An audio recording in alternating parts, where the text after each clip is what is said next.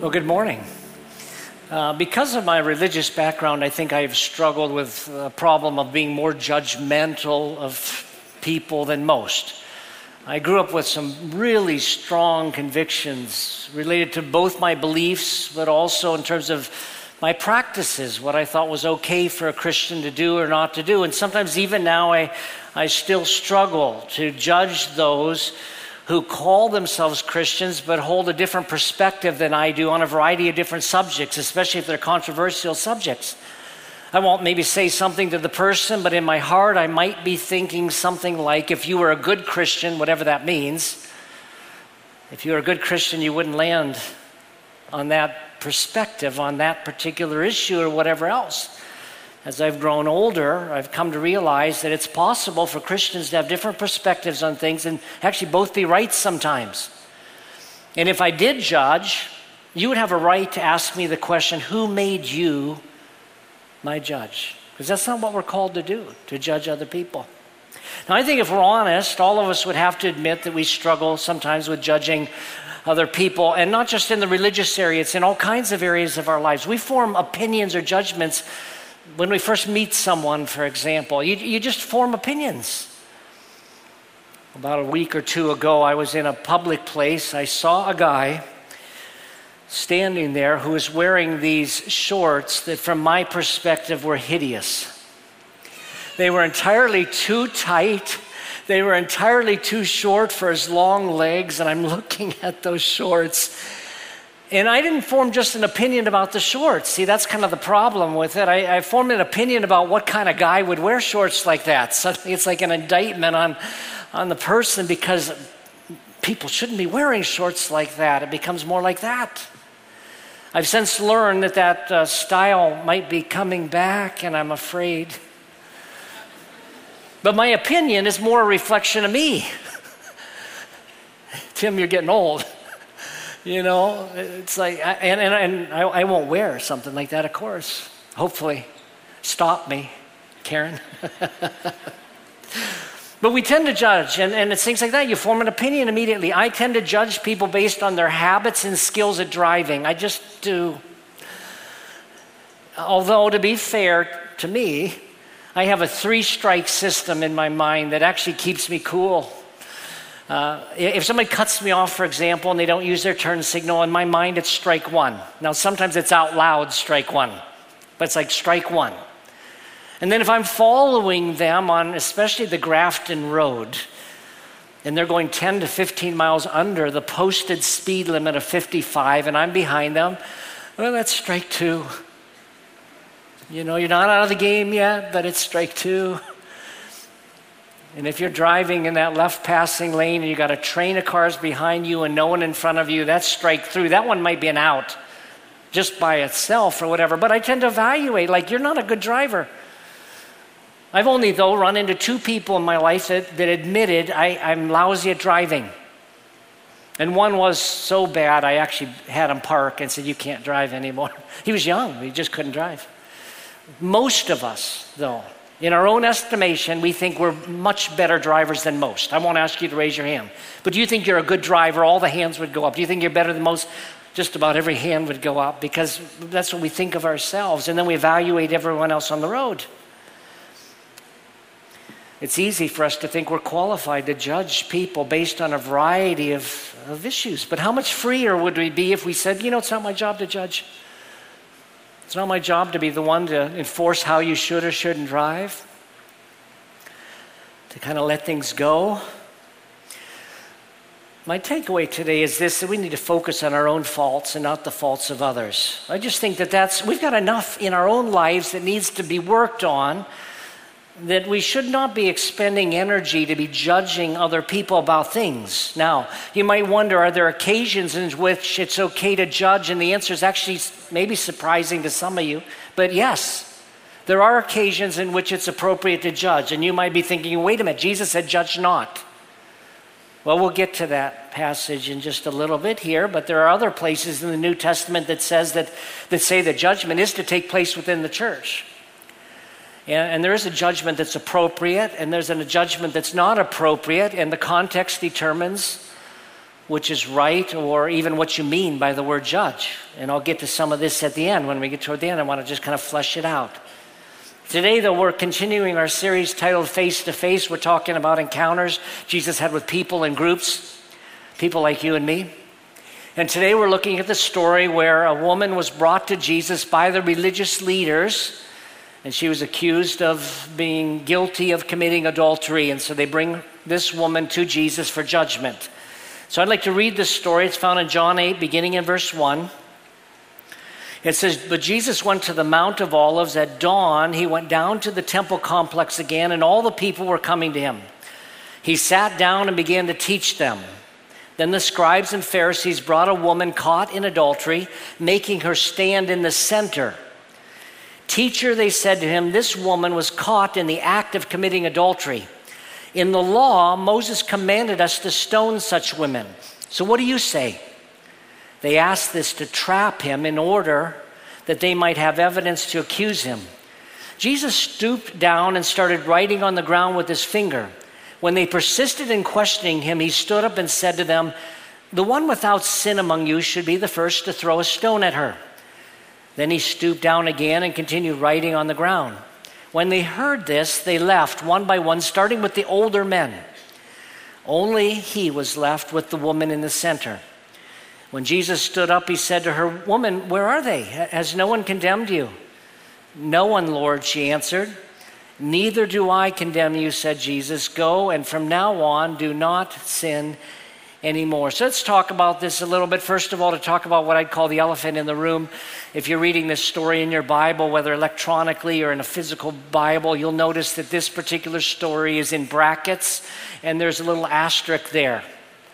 And there'll be a comment down below that says something to the effect that this story did not appear in the earliest Greek manuscripts, and it doesn't belong in John's gospel, something along those lines, and yet they still included it.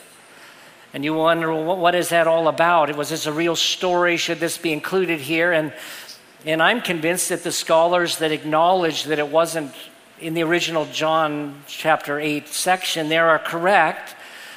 Even though the vocabulary that's used in telling the story, it uses words John never used in any of his writings. And so you could kind of conclude it's not his style of writing or anything. That doesn't mean, though, it didn't happen and that it wasn't true. And a lot of scholars believe it actually belongs in Luke. And most scholars seem to agree, yes, indeed, it really did happen. And I personally am of the opinion, yes, it did happen. It passes to me what I call the test of authenticity. You know, there's certain stories that you hear about with Jesus that just make sense about the way Jesus would be. Last week, I think, referred to this story of Jesus when he was just a little boy, that he took some mud and formed a bird out of it, and then he breathed on it and it flew away. You know, a miracle of turning it into a living bird. And I said, you know, that story doesn't pass the test, in my opinion. As a boy, Jesus would not have been about impressing his friends with magic tricks. That would have changed the whole trajectory of things. If he had done that and word got out, what would have happened? I mean, it's just a story that doesn't line up with the way I understand Jesus to be. But this one does. This is exactly how I would expect Jesus would have treated this woman, and I think it really happened. A scholar by the name of R.C. Lenski writes, "This spurious section reports quite correctly an actual occurrence in the life of Jesus." And I think he's right. That's my judgment about this, and that's our word today, judgment, that it really should be there. The surprise of the story, though, is this, that the ones who end up being guilty are the people that accuse the woman, not the woman herself. I mean, this looks like a story of a woman who's guilty of sin, and of course it looks like she committed this sin, but the ones who end up slinking away are the religious leaders who are so self-righteous. They become indicted by this. That's the irony of the story. That before the story's done, you realize they're sinners too, which again brings me to my takeaway. Focus on your own faults, not the faults of others. Now let me talk about the details of this story. Jesus arrives at the temple early. He begins to teach the people. Suddenly these scribes and Pharisees show up with this woman who's caught in the very act of adultery. For those of you that aren't familiar with scribes and Pharisees, a scribe, in my study Bible has a note about this, that scribes were a professional group in Judaism that copied the law of Moses and interpreted it, especially in legal cases. And so these were guys that would take the scrolls of the Old Testament and they'd write them out. And in the process, of course, they'd learn a lot, you know. I mean, if you were writing scrolls all the time, you'd be reading your Bible constantly, and they knew the Bible. And so they became like what I'd call constitutional lawyers, where matters would be brought to the scribes, and they'd say, well, the Scripture says this. You know, our biblical constitution says this. And many times, scribes were also Pharisees. In fact, I think most of the scribes would have been Pharisees. The reverse was not true. Most Pharisees were not scribes, but the scribes were Pharisees. Pharisees were a strict religious sect of the day. And they were ones who really tried to follow. They were like set-apart ones who wanted to follow the letter of the Old Testament law. But they went beyond what the law taught, and this was the problem. They began to interpret what the law looks like in modern day, and they came up with all these rules about it. Hundreds of rules. As it is in the Old Testament, there were 603 Old Testament laws. Some positive, some negative laws. They turned it into thousands, maybe tens of thousands. So for example, they had a rule about the Sabbath day. You're not to work on the Sabbath. So they defined, what does the Sabbath look like if you're someone who walks? They'd say, well, you could go this far, but no further. If you go beyond that distance, you worked. You're guilty of breaking the Sabbath. And so they defined it. When the disciples one day were with Jesus and they were walking by some fields and they grabbed some of the wheat off of the grain heads of somebody's field, which biblically you could do that. In the Old Testament, you were allowed to take whatever you wanted from somebody's field just to eat. The Pharisees had a real issue with it. They said, you're harvesting. See, they defined that as harvesting. And this is part of the reason Jesus had so many issues with them. But they had rules about everything. The rules were not as much the problem as the pride and the self-righteousness that resulted from them checking off all the boxes. They'd look down at everybody else. We're Pharisees and we're following all these rules. And then they come along and bring this real sinner in the presence of Jesus. What are you going to do with this woman? That's what the story was about. And they accused her. Now, the way they did this was a problem, and Jesus would have seen through all of this. First of all, their motives were wrong. They didn't care about justice. They didn't care about the law of God. They certainly didn't care about the woman. Their motives were wrong, and the text even says that they were doing this in order to trap Jesus. That's what it was about. And by the way, just in terms of having some discernment in our day and age, there are a lot of people out there, especially politicians, who put out a nice show about caring about this and that. But if you look beneath the surface, you'll see they could care less. They could care less. Their own life does not measure up. It doesn't line up. You say, you don't care about this issue. You care about something else. And that's what was happening with them. Their motives were wrong. Motives matter. I mean, if we're dressing something in someone else's life, motives matter. But the text even says they were trying to trap Jesus, and it looked like a good test. Because whatever Jesus did, it looked like he was going to make somebody mad. Dr. G.I. Bochard writes about this. The story has all the features of a setup, where only the poor woman is presented, not her partner, and the parameters are defined in such a way that mercy and justice are made to be opposing principles. To choose either one would call for the condemnation of Jesus, because he'd be viewed on the one hand of being against the law of Moses, and on the other of advocating mob action involving capital punishment, which was the province of the Romans. In other words, only the Romans could put people to death. The legalists probably thought they had Jesus on the horns of a dilemma. Jesus was either going to disagree with Moses, which was a problem, or else he was going to say, kill her. And the mob would get all worked up, and then the Romans would even arrest Jesus. And so it looked like anything he would do would be wrong. But Jesus was smarter than they were. But the motives matter.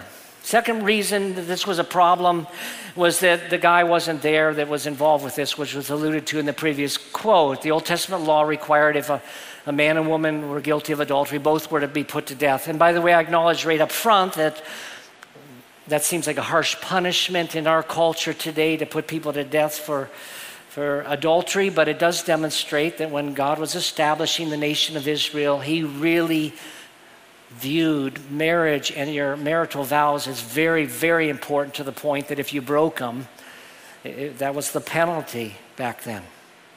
A third problem related to the fact that they weren't handling this the way biblically you were supposed to anyway. If you caught somebody in what's called a capital offense, an offense worthy of death, like one example is idolatry in the Old Testament, but if you caught someone in an offense worthy of death, the law required you to be the one to throw the first stone, which Jesus alluded to in his answer there. You have to do it. It was a great addition to the law that God put in there to make sure that you didn't falsely accuse someone or casually do it. Because if you accuse someone of a crime that was worthy of the death penalty, you had to be the one to pick up the stone. And that would cause you to pause a little bit and think, I don't know if I want to do this. It'd cause you to question, did I really see what I think I did? It would really put up some checks and balances in the process. But again, they weren't interested in justice. They didn't need to bring this to Jesus. They knew what the law said. They could have done it themselves, but they're trying to trap him, But it is important that what they were doing was wrong in terms of the way they did it. So they bring her to Jesus. Moses says this, "What do you say?"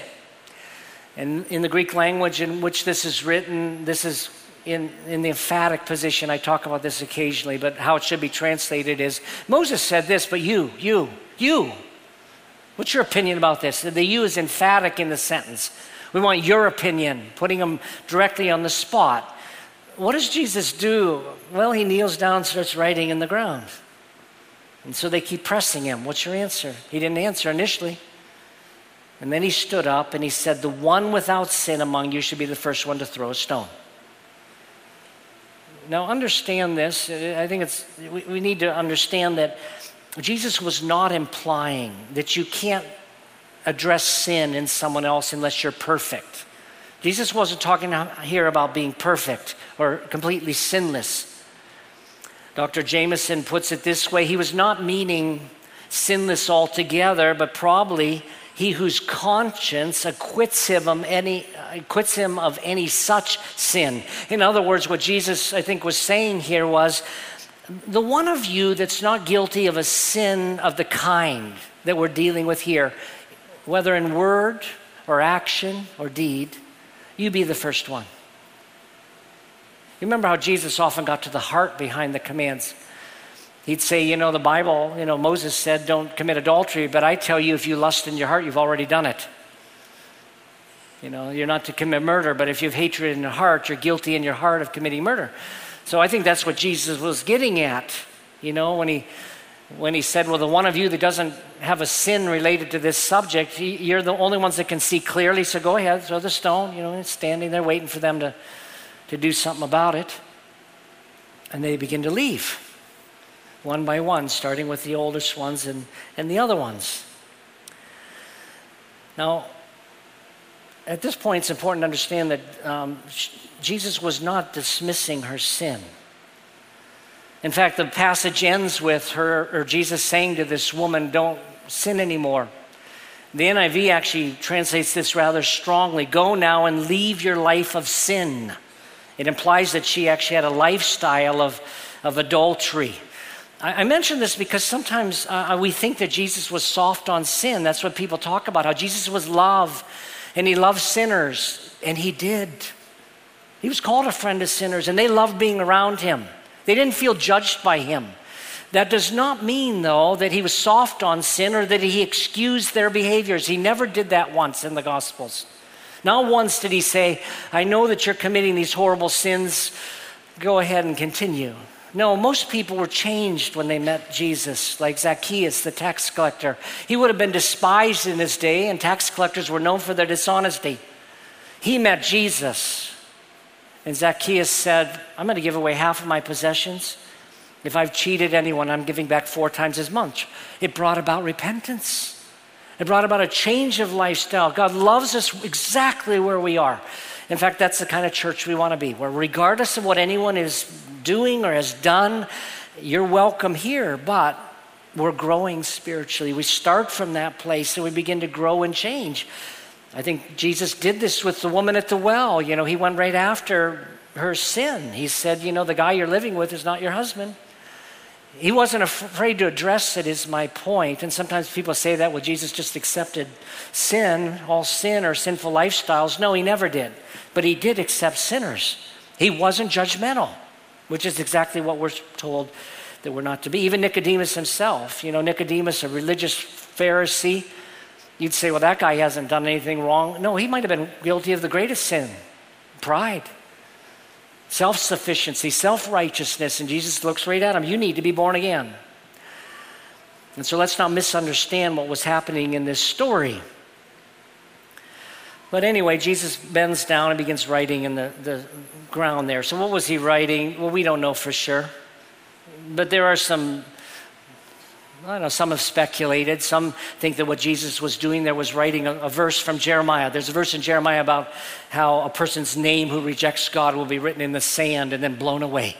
You know, there's a verse like that in Jeremiah. Some people think that Jesus was doing what he did to model the Roman judicial system. In a judicial trial, Roman trial, before a sentence was pronounced or announced, it would be written down, and then it would be read. And so some think that's what Jesus was doing. Some people think that what Jesus was doing here was writing down the sins of the accusers, which I think is kind of likely. I mean, can you imagine if you're one of these scribes or Pharisees and you've got this secret sin going on that nobody knows about, and then Jesus puts it out there? You know, and some people think he was writing the 10 Commandments, which I tend to think that may be it. Because it would have been simple in the Hebrew language to write out the 10 Commandments. We're all guilty of breaking those.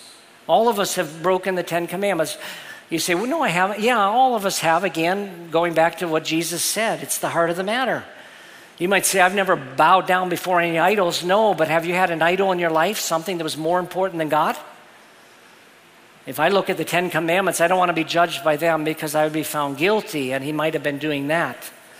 And again, it gets us back to our main point that we need to focus on our own faults.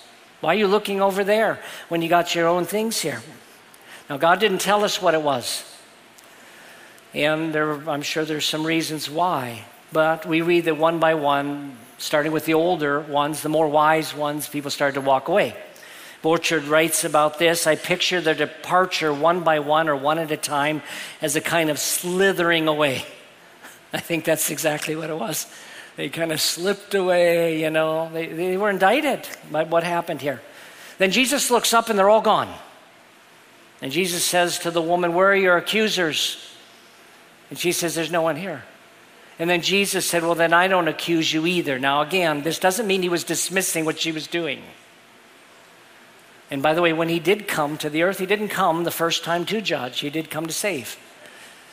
But I think Jesus said what he did because even in justice, he couldn't accuse her now because the accusers were gone. For this to be a real trial, you had to have 2 witnesses. And Jesus looks up, there are no witnesses. He says, well, I guess nobody's here. I can't judge you. I think that was happening there. So let's bring it home. In Matthew 7, 1-6, Jesus talked about judging other people. Let me read it here and talk briefly about it. Do not judge, Jesus said, beginning verse 1, so that you won't be judged. For with the judgment you use, you will be judged, and with the measure you use, it'll be measured to you. Why do you look at the speck in your brother's eye, but don't notice the log in your own eye? Or how can you say to your brother, let me take the speck out of your eye, and look, there's a log in your eye? Hypocrite, first take the log out of your eye, then you'll see clearly to take the speck out of your brother's eye. Don't give what is holy to dogs, or toss your pearls before pigs, or they'll trample them with their feet, turn, and tear you to pieces. Now, Jesus would have laughed at this illustration. It's just a hilarious thing. You just picture somebody there that has a big logs or a mote, sticking out of their eye, and they're going up to someone else. Let me take that speck out of your eye. And they're so blind they can't see what they have in their own eye. So let me make some observations about it. First of all, when Jesus says not to judge, he's not talking about all judgment. Again, there are other passages that do talk about judging. What he's talking about is the role of a judge. You're not to sit in judgment on somebody else. That's not your job. Whose job is that? That's God's job. I don't have the right to sit in judgment. I'm not the one that's going to judge you. I can't make certain pronouncements against someone. I can't sit in judgment.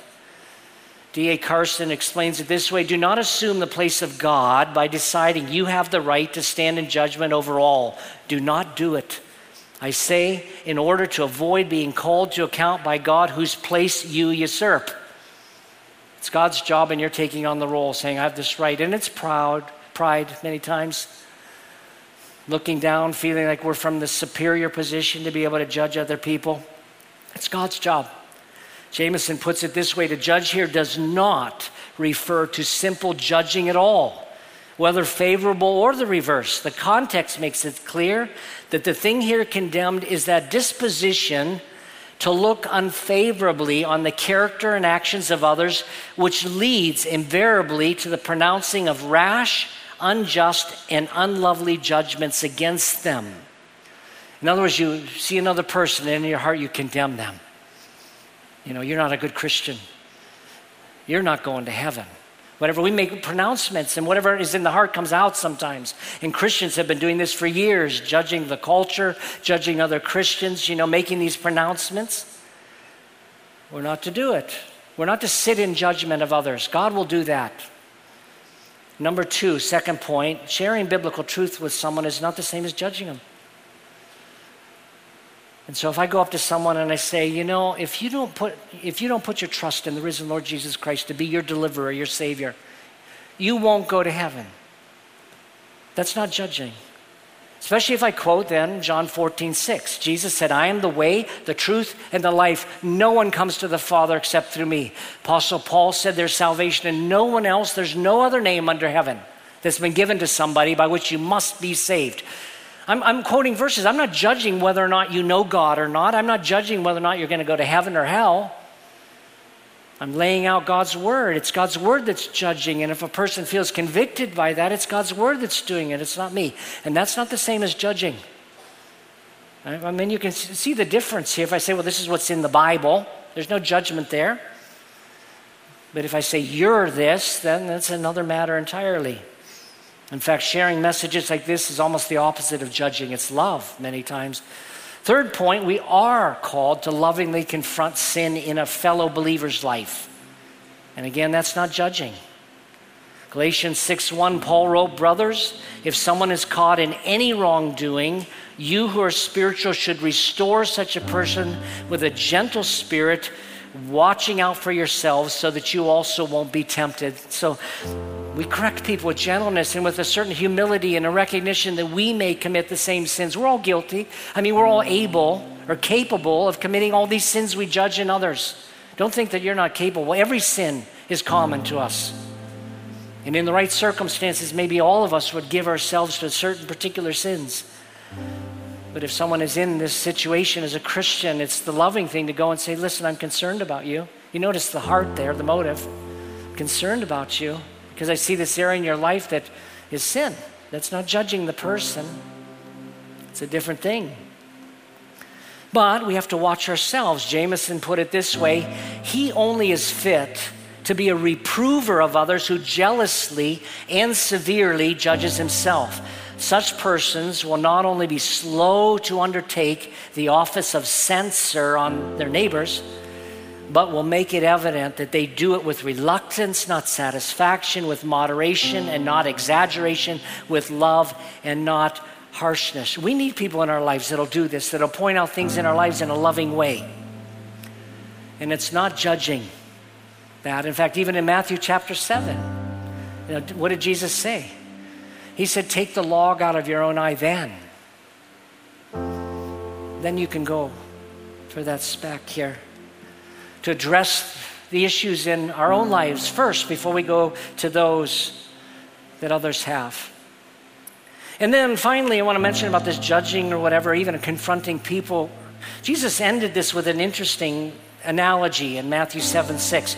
He said, don't give what is holy to dogs, or toss your pearls before pigs, or they'll trample them with their feet, turn and tear you to pieces. What was he saying? Well, he was saying in the matter of addressing even the little specks in someone's eye or whatever, in this whole subject of judging, if there is somebody that will despise the truth, you have this truth, it's like a pearl, but they won't value it because they're the kind of person who will not listen, will not respond to it properly. Jesus said, don't do it. Keep your mouth closed. If I know there are people, this is a wonderful truth, and I'd love to give it to you, but you won't treat it well, what does Jesus say will happen? Well, in that situation, it's like it says, like pigs, you've got pearls, and you throw them to the pigs. Well, the pig not only doesn't value the pearls, not only tramples it underfoot and treats it like trash, but will attack you. And that happens lots of times because we make the mistake of confronting people that we should never have said anything to. And so Jesus throws that at the end. Judge not, remove the log, deal with the speck, but avoid this. I think all of things are true. Now, let me close with asking this one question. Where are you in this story? I think some of you are like Pharisees here. And you do struggle with being judgmental. And I encourage you, number one, to examine your own life. Before you deal with a sin area in someone else's life, examine yourself. Do you struggle with the same thing, And ask yourself the question, what are my motives? Why am I doing this? Is it to make me look better? What's the reason? Is it motivated out of love? Because that should be our motive. And some of us are like these Pharisees. But some of us are like the woman in the story. And some of you have felt condemned and you felt judged so much by other people. And Jesus did say to her, if you're involved in something that's not good, don't do that anymore. But at the same time, I love the fact that Jesus was all about extending forgiveness. Jesus loved to change lives. And he's able to do that with us. There's forgiveness. He's able to extend to us through Christ for anything we've done wrong. Nothing is too beyond him. And this woman was likely released from her debt that day. We're going to close with a song here this morning called Heart of God. And it's a song that talks about the fact that kindness and mercy are greater than judgment. And a couple of the lines of the song go this way: your mercy triumphs over judgment, love wider than the horizon, stronger than all sin, Lord. Your kindness leads to repentance, to the heart of God. Your heart, oh God, is all I want. Let's pray. Father, thank you for the amazing love you have for us. All of us are guilty in so many ways, and yet you love the world in this way to send your Son to be our Savior. And because we all do struggle, Lord, we don't want to be ones who judge others. We really want to treat others the way you've treated us. We love because you first loved us. And we want to extend kindness and love to other people, and yet at the same time confront things, address things so that we can become ones who love you more and live a life that leads to abundance. We pray all this in Jesus' name. Amen. Thanks for listening to the Ridge Weekly Podcast. If you'd like to hear more messages now, you can check out our past series at theridge.church/messages or download the free Ridge app. Thanks again for listening, and we will see you next time.